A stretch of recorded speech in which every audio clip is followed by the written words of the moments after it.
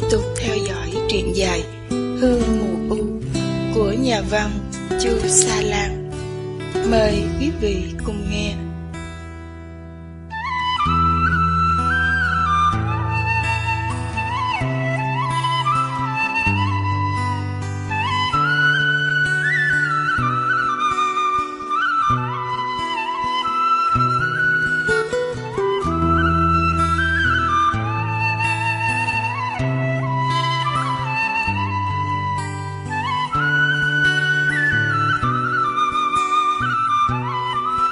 Trừ lúc bận bịu phải phụ má, Tiên Sa đều đặn tới nhà ngoại để luyện thi trung học.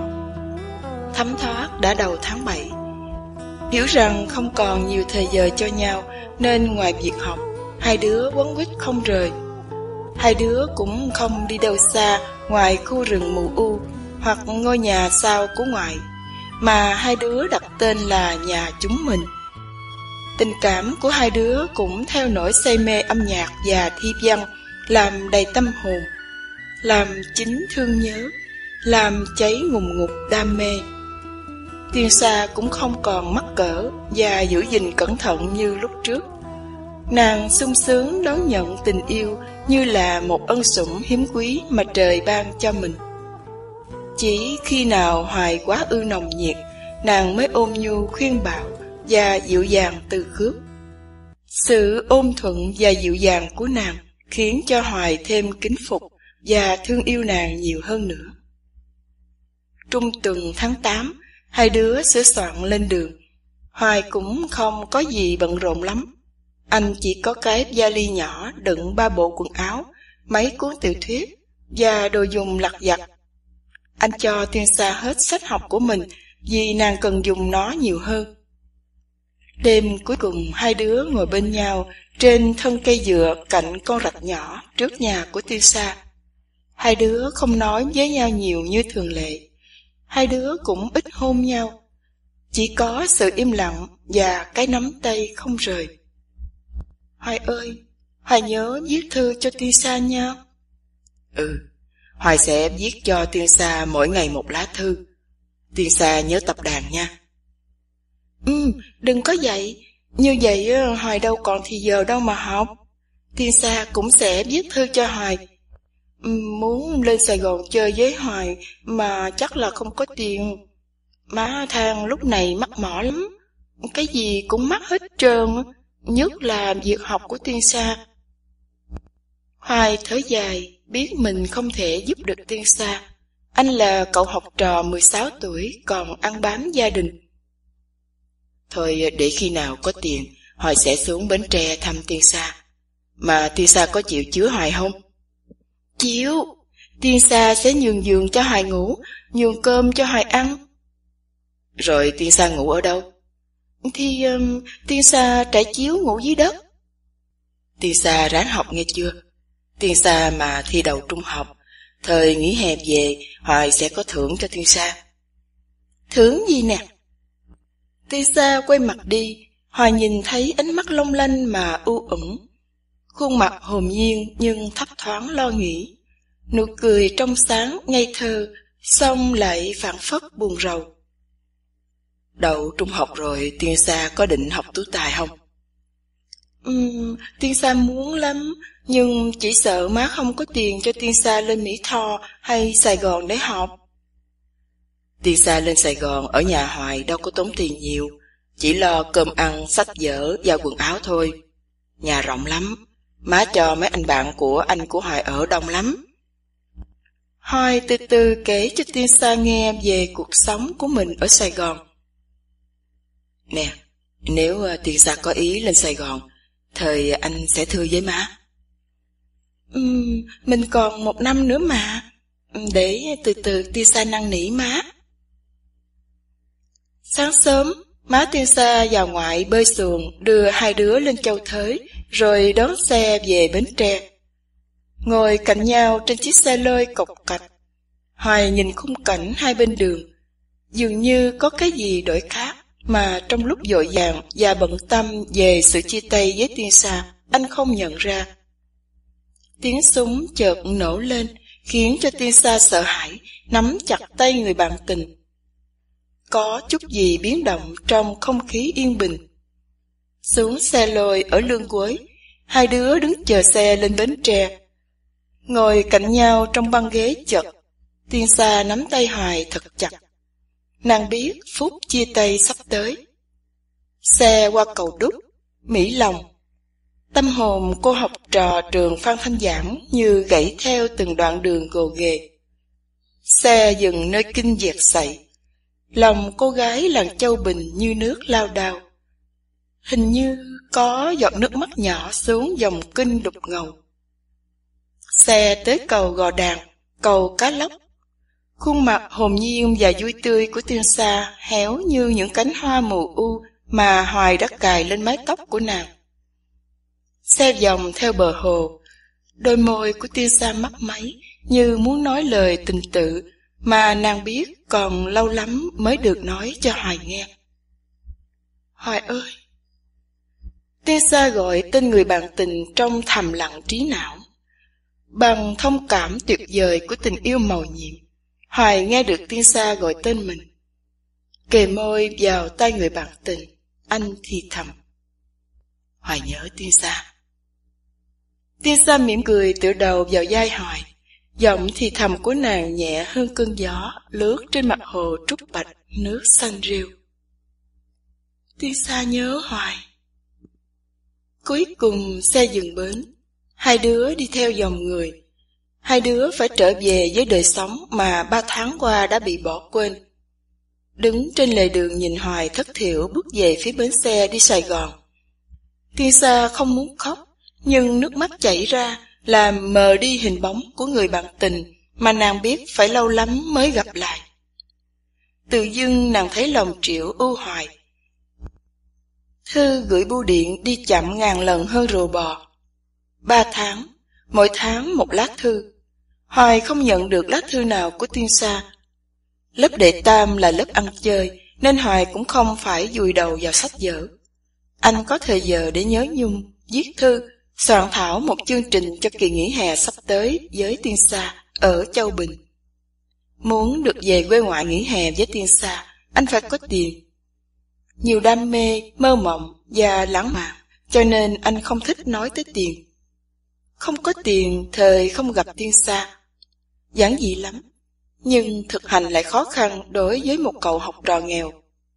Hoài muốn đi làm, nhưng làm gì? Đâu có việc làm dành cho một thanh niên chưa bao giờ làm việc. Lù khù có ông cụ độ mạng. Hoài tìm được một việc làm thích thú nhờ một người bạn thân cùng lớp là Khang. Má của Khang là chủ bút của một nhật báo ở Sài Gòn.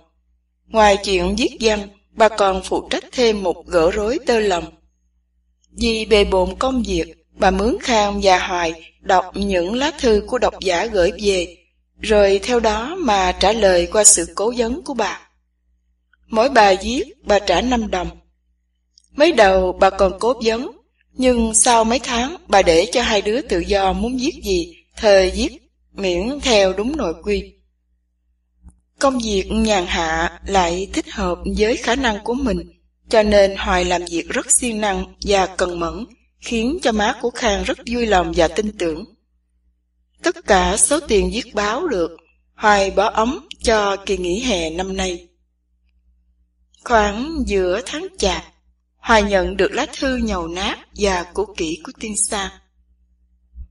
Hoài thương. Tiên Sa nhận được lá thư đề ngày 15 tháng 11 của Hoài. Trong thư, Hoài nói là đã viết cho Tiên Sa 3 lá thư. Như vậy, 2 lá thư kia đã bị thất lạc rồi. Nhớ Hoài nhiều lắm, Hoài ơi. Thương Hoài nhiều lắm, Hoài ơi. Nhưng Tiên Sa cố gắng quên để chú tâm vào việc học hành. Tiên Sa phải thi đậu trung học năm nay, thời mới có nhiều hy vọng má lo cho đi học thêm. Tiên Sa muốn đi lên Sài Gòn học, nhưng chuyện này mong manh lắm. Gia đình của Tiên Sa nghèo quá. Hoa lợi của miếng vườn dừa nhỏ không đủ cung cấp cho Tiên Sa sống ở một nơi mắc mỏ như Sài Gòn. Tiên Sa nghe phong phanh là trường Phan Thanh Giảng sẽ có thêm lớp đệ tam vào năm tới. Nếu chuyện này xảy ra, thời Tiên Sa sẽ học ở đây, Và chuyện đoàn tụ của mình sẽ không xảy ra cho tới khi Tiên Sa đậu tú tài và thi vào trường Đại học Sư phạm ở Sài Gòn. Tụi mình còn trẻ, cho nên có phải đợi chờ 5-7 năm nữa cũng không trễ, phải không Hoài? Tiên Sa muốn làm cô giáo, muốn có tương lai để nuôi nấng con cái nên người. Và nếu lỡ Hoài có chết đi, Tiên Sa cũng có thể sống một mình để nuôi con. Tiên Sa không muốn Hoài chết, nhưng trong thời buổi chiến tranh này, Hoài cũng như bao thanh niên khác, phải đi lính để bảo vệ tự do cho đất nước và dân tộc. Nhỏ bạn cùng trường của Tiên Sa có ông anh đi lính biệt động quân, vừa chết trận tuần qua, khiến cho tụi này buồn ghê. Nghe tin Hoài viết báo, Tiên Sa mừng và hãnh diện lắm. Tiên Sa đem khoe mấy đứa bạn, khiến cho đứa nào cũng muốn được hân hạnh chiêm ngưỡng dung nhan của Hoài. Tiên Sa đem bài thơ Một buổi trưa mùa hạ, một mình vào sở thú, đứng nhìn con gấu chó, tôi thấy tôi giống nó, cho mọi người xem. Ai ai cũng thích, cũng phục và cũng sợ Hoài đó. Ông thầy Việt văn của Tiên Sa cũng đọc nữa. Sau khi đọc xong, ông nói ông thích nhất câu cuối cùng: tôi thấy tôi trần truồng đứng giữa bầy dã thú. Khi nào Hoài về thăm Tiên Sa ở Bến Tre, Tiên Sa sẽ giới thiệu Hoài với ông ta, để hai người nói chuyện thi thơ. Ông ta có vẻ thích Tiên Sa. Hoài đừng có ghen nghe. Tiên Sa thương Hoài, và không có điều gì để làm cho Tiên Sa hết yêu Hoài. Hoài là chủ nhân ông của trái tim của cô gái làng Châu Bình này. Cho dù vật có đổi, sao có dời, hình ảnh Hoài sẽ ở mãi trong tâm hồn Tiên Sa như là một hằng cửu. Hôm qua thứ Bảy, Tiên Sa được nhỏ bạn bao đi ăn kem ở chợ. Trên đường về ngang qua sở thú bỏ hoang, Tiên Sa chợt nhớ tới Hoài. Nhớ vô cùng Hoài ơi. Nhớ ánh mắt, nhớ nụ cười, nhớ môi hôn dính bùn, nhớ giọng nói ngọt ngào hơn đường mía lao, nhớ tiếng cười giòn hơn bánh tráng Mỹ Lòng, bánh phồng Sơn Đốc, nhớ bàn tay đập dừa khô của Hoài. Má nhắc Hoài đó, hỏi thăm Hoài mạnh không, có thêm cô bồ nào không. Tiên Sa cười nói với má là Hoài không dám có bồ đâu. Hoài mà có bồ á hả, là Tiên Sa ăn thịt Hoài liền á. Sợ chưa? Sắp tới Tết rồi Hoài ơi. Trường sẽ đóng cửa một tuần lễ, và Tiên Sa sẽ về Châu Bình ăn Tết với gia đình. Phải chi có Hoài, thời vui biết mấy. À quên, chưa nói cho Hoài biết là nhờ Hoài kèm toán á, mà bây giờ Tiên Sa trở thành một cây toán của lớp.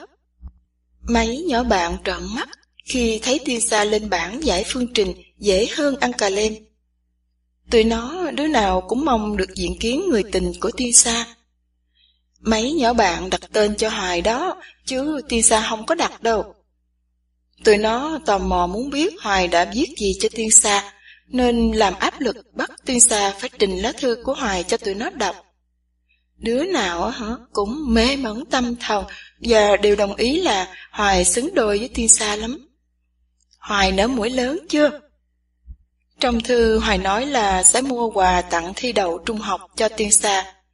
Hoài đừng mua làm chi cho tốn tiền. Tiên Sa không cần quà đâu. Tiên Sa chỉ cần Hoài, có Hoài bên cạnh là đủ rồi. Thư cũng dài, mà Tiên Sa cũng mỏi tay rồi, nên hẹn Hoài thư sau. Thương Hoài, nhớ Hoài. Tình vui theo gió mây trôi, ý sầu mưa xuống đời, lệ rơi lấp mấy tuổi tôi, mấy tuổi xa người. Ngày thần tiên em bước lên ngôi, đã nghe son vàng ta tươi, chợt mình trong hương đốt hơi bay,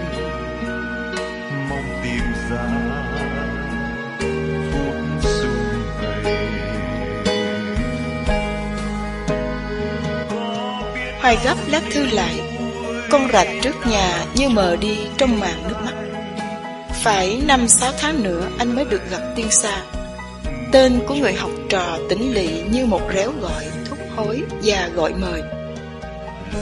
Mấy tháng nay anh sống như một người mỗi ngày héo dần thêm vì thương nhớ, chờ đợi tới mỏi mòn.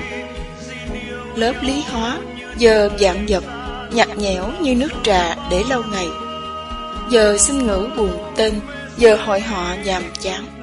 Mấy đứa rủ nhau đi ăn chè đậu đỏ bánh lọt. Giờ công dân với ông thầy nghiêm khắc, giảng bài như đọc kinh, khiến cho thằng Thành ngủ gục, thằng Khang ngồi viết thư tình cho em.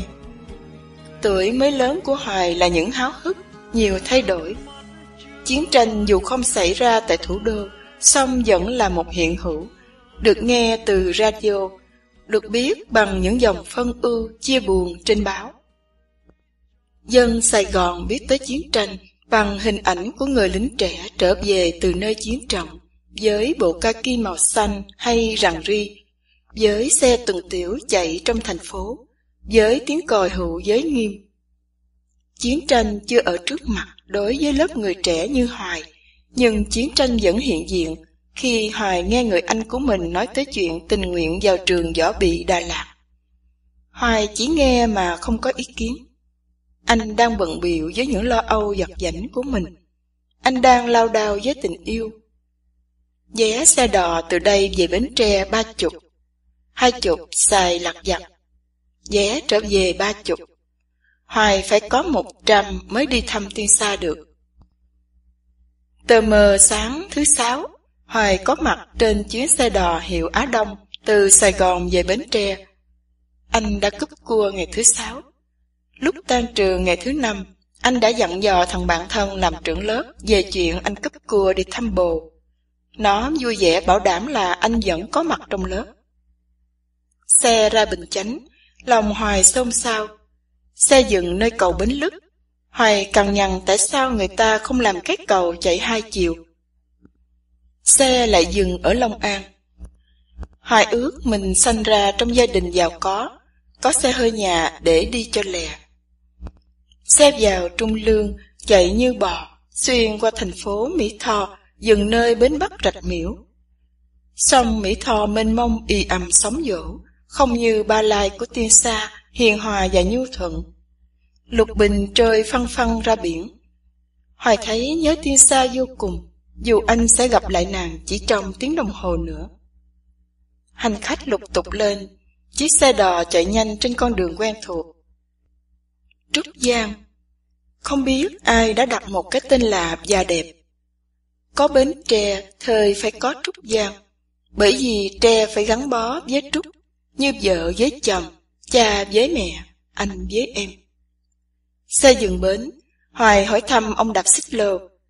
Với 5 đồng, ông ta sẽ chở Hoài tới tận nhà của Tiên Sa đang trọ học. Đó cậu, cái nhà cửa màu xanh đó, có mấy cô ở dưới quê lên tỉnh học đó cậu. Đứng trước khung cửa màu xanh, Hoài nghe tim đập thình thịch. Rủi Tiên Sa đi về quê, thời phải làm sao? Hoài bặm môi gõ cửa. Tiếng chốt cửa kêu, rồi cánh cửa mở phân nửa. Khuôn mặt của một cô gái hiện ra. Xin lỗi, anh kiếm ai vậy? Thưa chị, tôi tên Hoài, tôi kiếm Tiên Sa. Hoài thấy đôi mắt tròn và sáng của cô gái tròn hơn, sáng hơn vì ngạc nhiên. Tiên Sa! Tiên Sa! Người tình Tiên Sa ở đây nè! Cái gì vậy? Cái gì mày la làng vậy Hạnh? Hoài! Ông bồ của Tiên Sa đang đứng ngoài cửa kia. Nó đâu rồi? Nó đang phơi quần áo, để tao chạy đi kêu nó. Tiên Sa đứng đó, quần đen, áo cánh trắng, để lộ 2 cánh tay trần, khuôn mặt, đôi mắt, nụ cười. Hai! Tiếng gọi reo vui mừng rỡ, hai người nhìn nhau chết liệm. Tiên Sa đưa tay cho Hoài nắm, bàn tay nhỏ nhắn xinh mềm. Hoài muốn hôn vào đôi mắt của Tiên Sa, mà cố gắng kềm giữ, vì 2 nhỏ bạn của nàng đang nhìn họ đăm đăm. Đây là Hoài, còn nhỏ này là Hạnh. Tiên Sa chỉ vào cô gái đã mở cửa cho Hoài. Còn đây là Hương. Tôi hân hạnh được gặp Hương và Hạnh. Hương cười. Anh Hoài làm thơ hay lắm, mà viết thư tình còn xấu dách hơn nữa. Xin lỗi anh nha, tại bài thơ của anh đó. Hạnh xen vào. Anh có làm thêm bài thơ nào nữa không? Đọc cho tụi này nghe với. Hoài liếc nhanh Tiên Sa như hỏi ý, thấy nàng nhẹ gật đầu, anh cười. Tối nay tôi sẽ đọc cho hai chị nghe vài bài thơ. Tiên Sa cười nhìn Hoài. Tụi này có bàn với nhau là nếu Hoài xuống Bến Tre thăm Tiên Sa, thời tụi này sẽ tổ chức một đêm văn nghệ bỏ túi. Này tự dưng Hoài xuống... Đúng rồi, bây giờ Hương tính như thế này nha. Hương lo đi mời mấy người bạn, còn Hạnh thì đi mua bánh kẹo. Phần Tiên Sa thì tiếp anh Hoài. Hai người tự do tâm tình cho đã đi. Rồi tối nay anh Hoài sẽ là thượng khách của thi văn đoàn phù sa của trường Phan Thanh Giảng Bến Tre. Hạnh và Hương bỏ đi. Tiên Sa. Dạ. Hoài nghe tâm hồn của mình bình yên và êm ả khi nghe tiếng dạ ngoan hiền của Tiên Sa. Tiên Sa nhớ Hoài lắm á. Hoài cũng nhớ Tiên Sa lắm. Hoài hôn nhẹ lên môi Tiên Sa. Cô học trò Trúc Giang mừng vui đón nhận nụ hôn này. Tiên Sa nhớ Hoài rồi Tiên Sa làm gì? Thì Tiên Sa khóc sưng cả mắt. Đưa Hoài đền cho. Tiên Sa dụi đầu vào ngực người bạn tình. Hoài ôm nhẹ bờ vai gầy của Tiên Sa. Nàng ngước lên nhìn anh mỉm cười. Hoài cảm thấy lòng bình yên và thanh thản. Dù quen nhau, yêu nhau không lâu, dù vẫn còn những mê đắm của môi hôn, run rẩy của tay nắm tay, nhưng anh cảm nhận tình yêu của hai đứa tiến tới sự cảm thông toàn diện. Chỉ bằng tia nhìn thâm thẳm chiếu rọi thời gian và không gian, hai đứa nói với nhau nhiều hơn ngôn từ của thiên hạ. Chừng nào Hoài về? Không biết. Ở lại đây luôn, Tiên Sa chịu không? Chịu. Tiên Sa nuôi cơm nha, Hoài ăn nhiều lắm đó. Hoài ốm mà, đâu có ăn nhiều. Hoài không có ăn nhiều, mà ăn nhiều thứ. Dứt lời, Hoài nhìn bạn đăm đăm. Hiểu cái ý gian của Hoài, Tiên Sa đỏ mặt. Nè, đừng có ẩu nghe. Mấy nhỏ bạn thấy nó cười chết à. Tuy nói vậy, nhưng Tiên Sa cũng hôn nhẹ vào má của người bạn tình. Thôi, Tiên Sa đi nấu cơm á. Hoài muốn ăn gì Tiên Sa nấu cho Hoài ăn. Gì cũng được, nước mắm kho quẹt cũng được. Có Tiên Sa bên cạnh, Hoài nhịn ăn 3 ngày cũng còn no. Sao Hoài? Hoài biết nhóm lửa không? Tiên Sa vo gạo đi, để Hoài nhóm lửa cho. Lửa miếng gáo dừa cháy nóng hực. Tiên Sa tròn mắt khi thấy Hoài làm cá một cách thành thạo và nhanh lẹ. Chừng nửa giờ sau, Hương và Hạnh trở về. Bữa cơm được Tiên Sa dọn ra với cá bóng dừa kho tiêu và đọt lan luộc. Tuy nhiên Hoài ăn ngon và ăn nhiều. Thấy nồi cơm sạch bóng, không còn miếng nào, ngay cả cơm cháy. Hoài cười nói với Tiên Sa. Thấy không, Hoài mà ở lại đây là Tiên Sa nuôi cơm không nổi đâu. Thì anh đi làm nuôi Tiên Sa.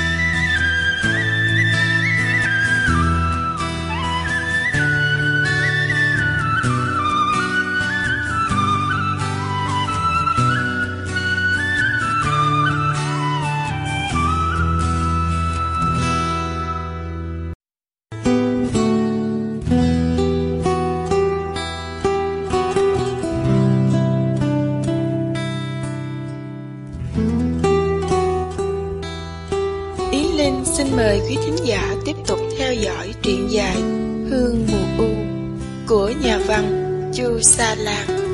Mời quý vị cùng nghe.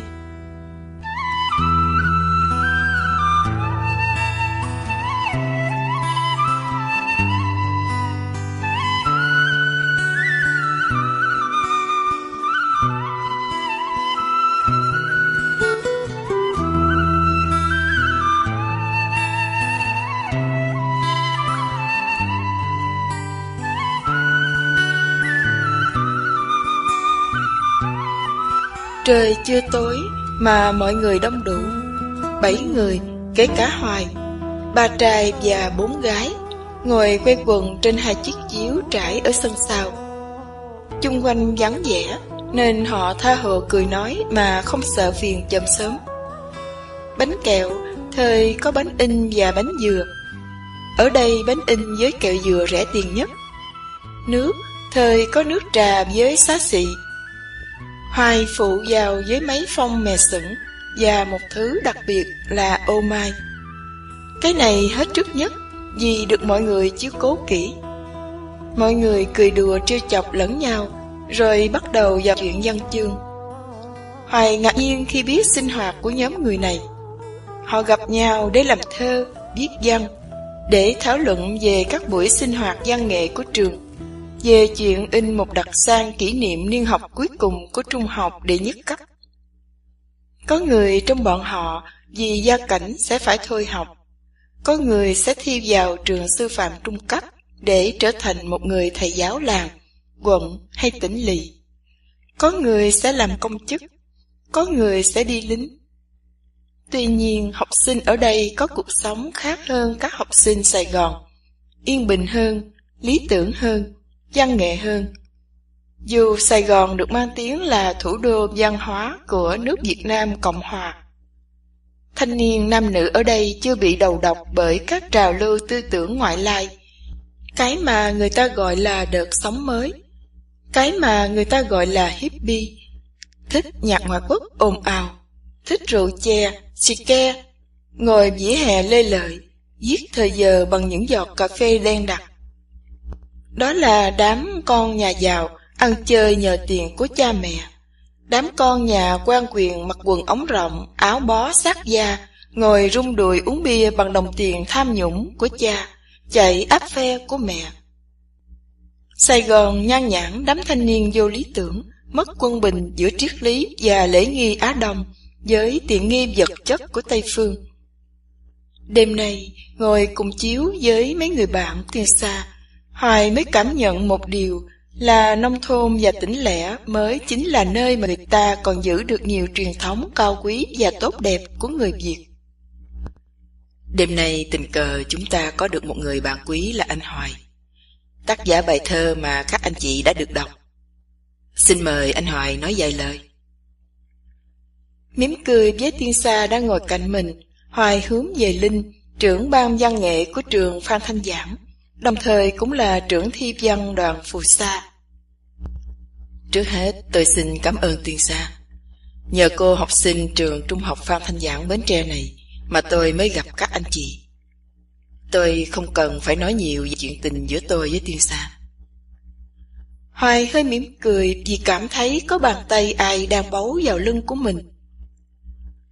Tôi rất thích thú và hâm mộ khi biết các anh chị là những người ưa thích văn nghệ và đang dự định làm văn nghệ. Tôi chỉ là một đứa học trò thích thơ văn. Hay nói cho rõ nghĩa hơn, tôi chỉ là một người dùng chữ nghĩa của cổ nhân làm thành thứ trang sức đài cát cho tâm hồn của mình. 7 người ngồi nghe đều mỉm cười khi nghe Hoài nói câu cuối. Từ đó, viết văn hay làm thơ, chơi đàn được tôi xem như là cách trông chơi. Thích thời làm, không thích thời thôi. Thích nhiều thời làm nhiều, thích ít thời làm ít, còn không thích thời chống cẳng ngủ khò. Tiên sa bật cười khi nghe Hoài nói câu không thích thời chống cẳng ngủ khò. Bởi vậy tôi làm thơ ít, mà viết văn còn ít hơn nữa. Bài giáng thú mà anh chị đã đọc cũng chỉ là ngẫu hứng. Trước khi gặp tiên sa, tôi có quen một nữ sinh Trưng Dương. Hoài hơi cười khi 5 ngón tay của Tiên Sa nhéo vào hông của mình. Gọi là quen, nhưng tôi cũng biết đây là mối tình vô vọng. Cô ta đẹp, nhà cô ta giàu sang, còn tôi nghèo, nhà sàn vách dáng. Trường Trưng Dương ở gần sở thú, cho nên mỗi lần muốn gặp cô ta, tôi phải đi qua sở thú. Một buổi trưa qua sở thú, tôi đứng nơi chuồng khỉ.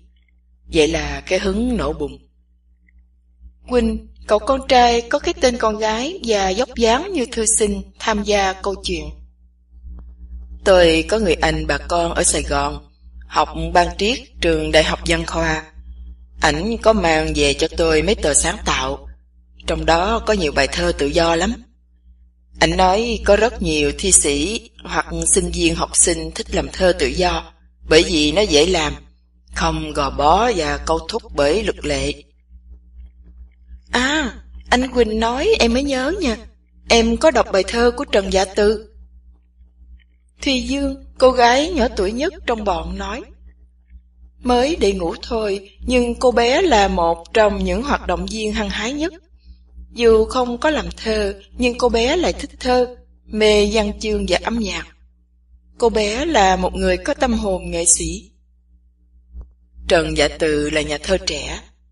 Tôi nói trẻ khi so sánh với Đinh Hùng và Vũ Hoàng Chương, là hai thi sĩ tiền chiến. Thơ tự do được giới học sinh và sinh viên ưa chuộng nhất. 1 chữ, 3 chữ, 5 chữ, 10 chữ cũng được, miễn là làm sao lọt qua lỗ tai người nghe, thấm vào hồn người đọc. Cái hứng mới quan trọng. Đó là quan niệm của tôi đối với thơ. Hoài uống ngụm nước trà nguội, mùi hoa lài thoang thoảng. Anh hơi mỉm cười nhìn Tiên Sa đang ngồi sau lưng Hương đối diện với mình. Nè, nghe Tiên Sa kể anh Hoài đàn và hát hay lắm. Hương lên tiếng, Hoài cười nhẹ nhìn Tiên Sa. Hiểu ý, nàng đưa cây đàn cho Hoài. Tiên Sa và Thị Dương là hai cô gái mê nhạc nhất trong đám. 10 ngón tay của Hoài lướt nhẹ trên dây đàn. Âm thanh bật lên thanh thót, như tiếng gió rung cây mù u, như tiếng lá dừa rì rào. Giọng hát trầm ấm cất lên. Em đến thăm anh đêm 30, còn đêm nào vui bằng đêm 30. Anh nói với người phụ quét đường,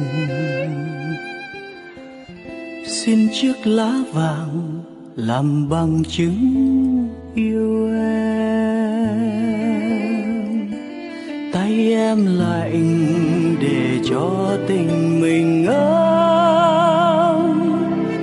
môi em mềm cho giấc ngủ anh thơ. Sao giao thừa xanh trong đôi mắt ngoan, trời sắp Tết hay lòng mình đang Tết. Tháng ngày đã trôi qua, tình cũng phôi pha, người khuất xa. Chỉ còn chút hương xưa rồi cũng phong ba rụng cùng mùa. Dòng sông đêm hồn đen sâu thao thức, ngàn vì sao mọc hay lệ khóc nhau. Đã buồn chết theo sau ngày vực sâu,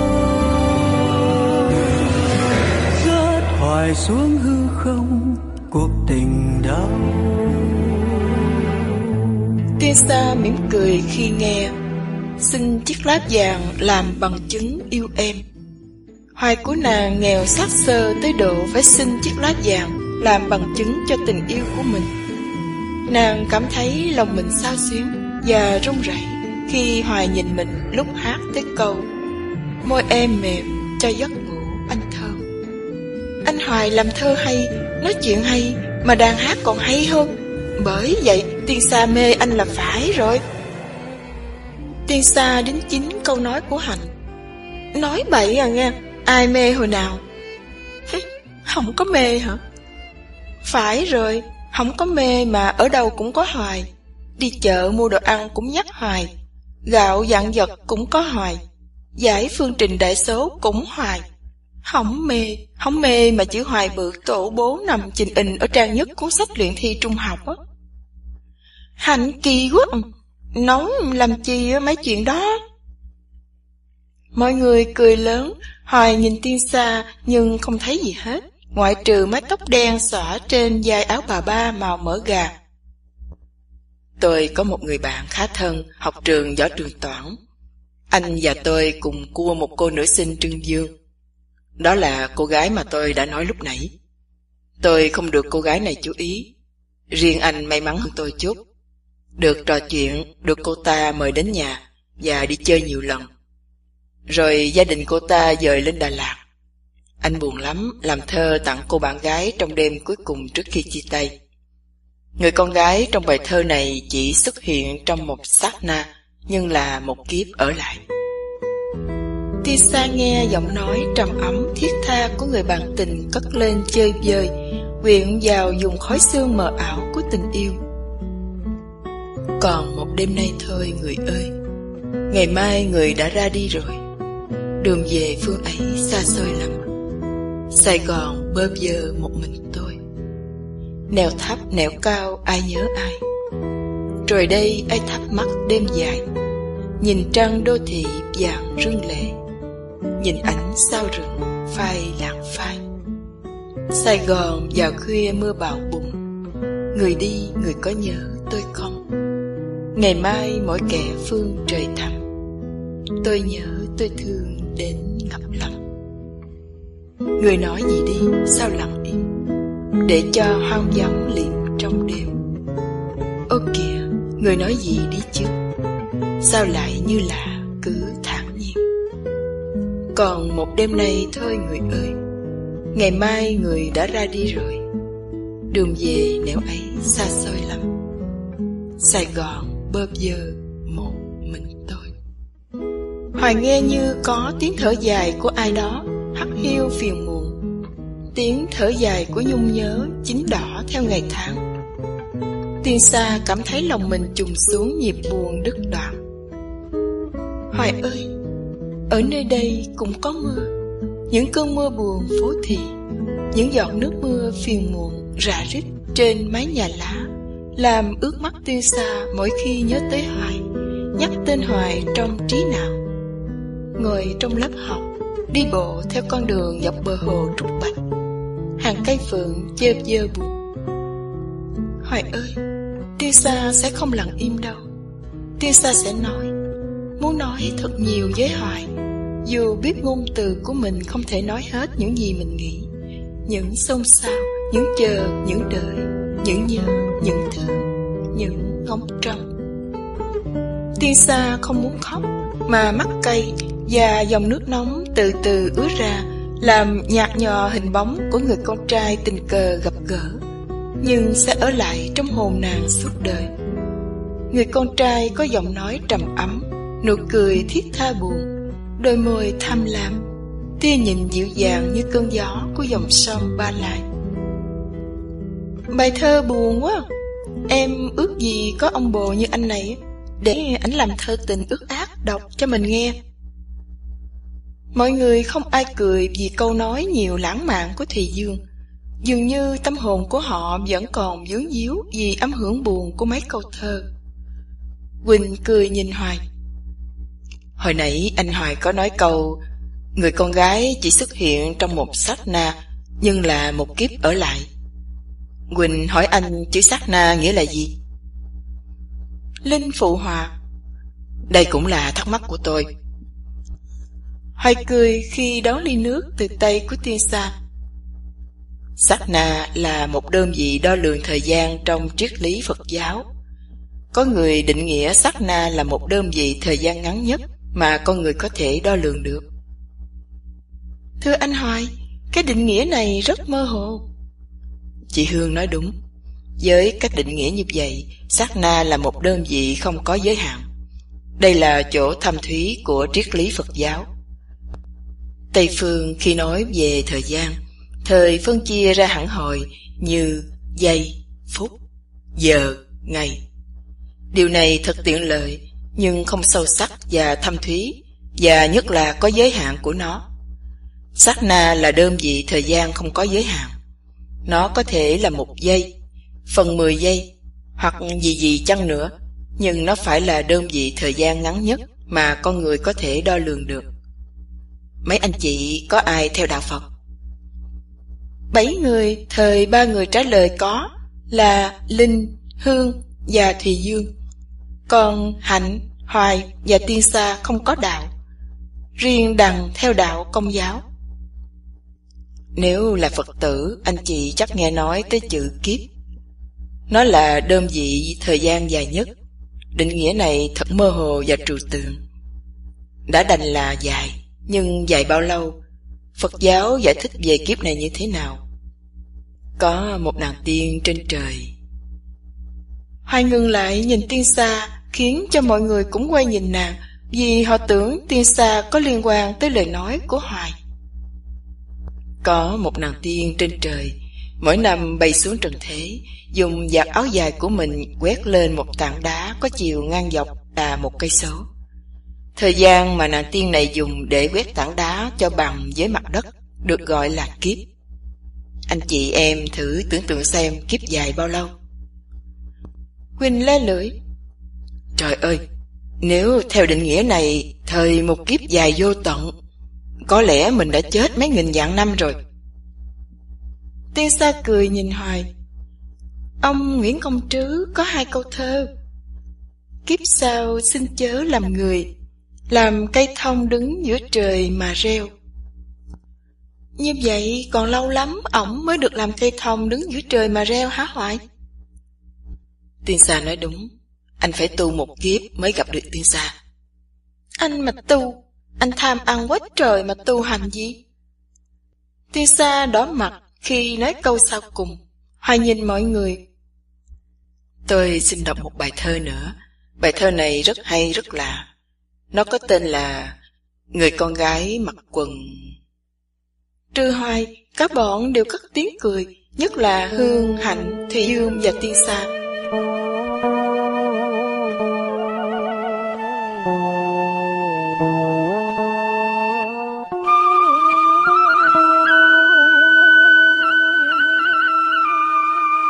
Gái hôm nay mặc quần đỏ, vì hôm qua đã mặc chiếc quần đen. Đen và đỏ là 2 màu rồi đó, cũng như đời đường 2 nẻo xuống lên. Người con gái hôm nay mặc quần trắng, vì hôm qua đã mặc chiếc quần hồng. Hồng và trắng là 2 màu bẽn lẽn, cũng như núi và rừng đều rất mực chênh chênh. Người con gái hôm nay mặc quần tím, vì hôm qua đã mặc chiếc quần vàng. Vàng với tím là 2 màu mỉm miệng, mím môi cười và chúm chím nhe răng. Người con gái hôm nay mặc quần rách, vì hôm qua đã mặc chiếc quần lành. Lành và rách đều vô cùng trong sạch, bởi vì là lành rách cũng long lanh. Đọc xong bài thơ này, Hoài cười hỏi Tiên Sa. Nếu là cô gái, thời Tiên Sa sẽ mặc chiếc quần nào?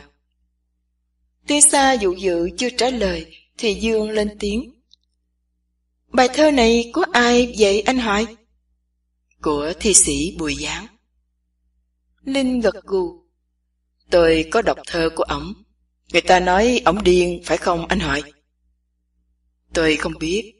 Nhiều khi người ta nói thi sĩ họ Bùi điên, vì người ta không hiểu được ông ta, nên nói ông ta điên.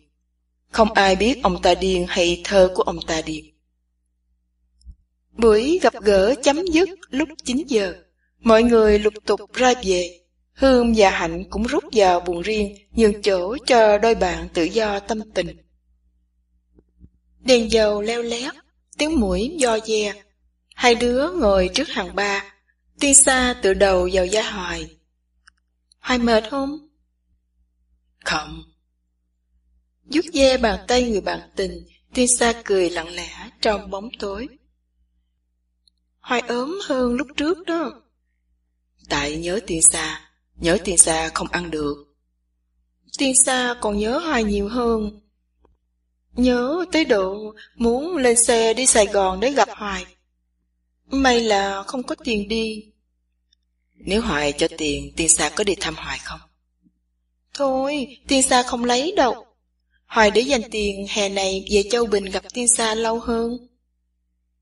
Hè năm nay Hoài sẽ đem theo xe đạp. Chi vậy Hoài? Để mình đi chơi. Hoài sẽ chở Tiên Sa đi Ba Tri. Tiên Sa có tới Ba Tri chưa? Chưa. Còn Thành Phú? Cũng chưa. Tiên Sa học thi tới đâu rồi? Cũng khá khá. Tiên Sa đã làm xong hết phần toán của cuốn sách luyện thi trung học của Hoài đưa cho đó. Tết này về nhà, Tiên Sa sẽ năn nỉ má cho tiền mua sách khác. Hoài có tiền. Sáng mai mình đi ra chợ để mua sách cho Tiên Sa. Thôi, Tiên Sa không có tiền trả lại cho Hoài đâu. Gì mà thôi. Không có tiền, thời Tiên Sa làm bà nội trợ của Hoài để trừ nợ.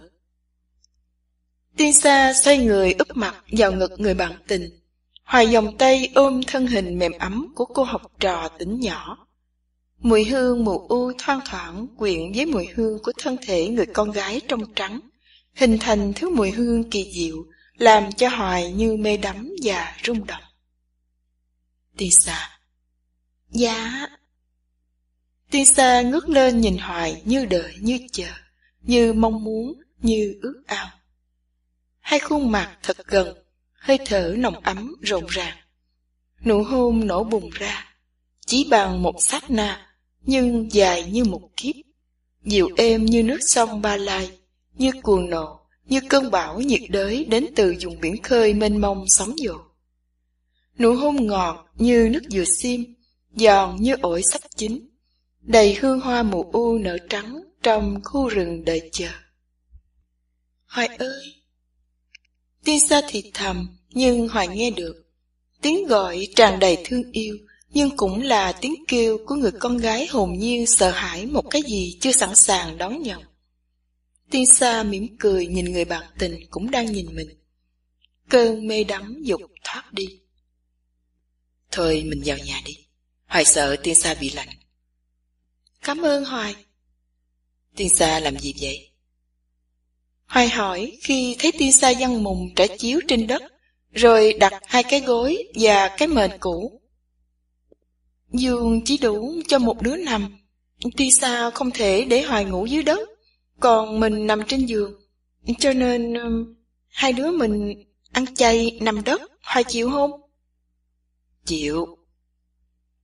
Hai đứa nằm chung chiếu, đắp chung mền và nắm tay nhau ngủ một giấc ngủ bình yên.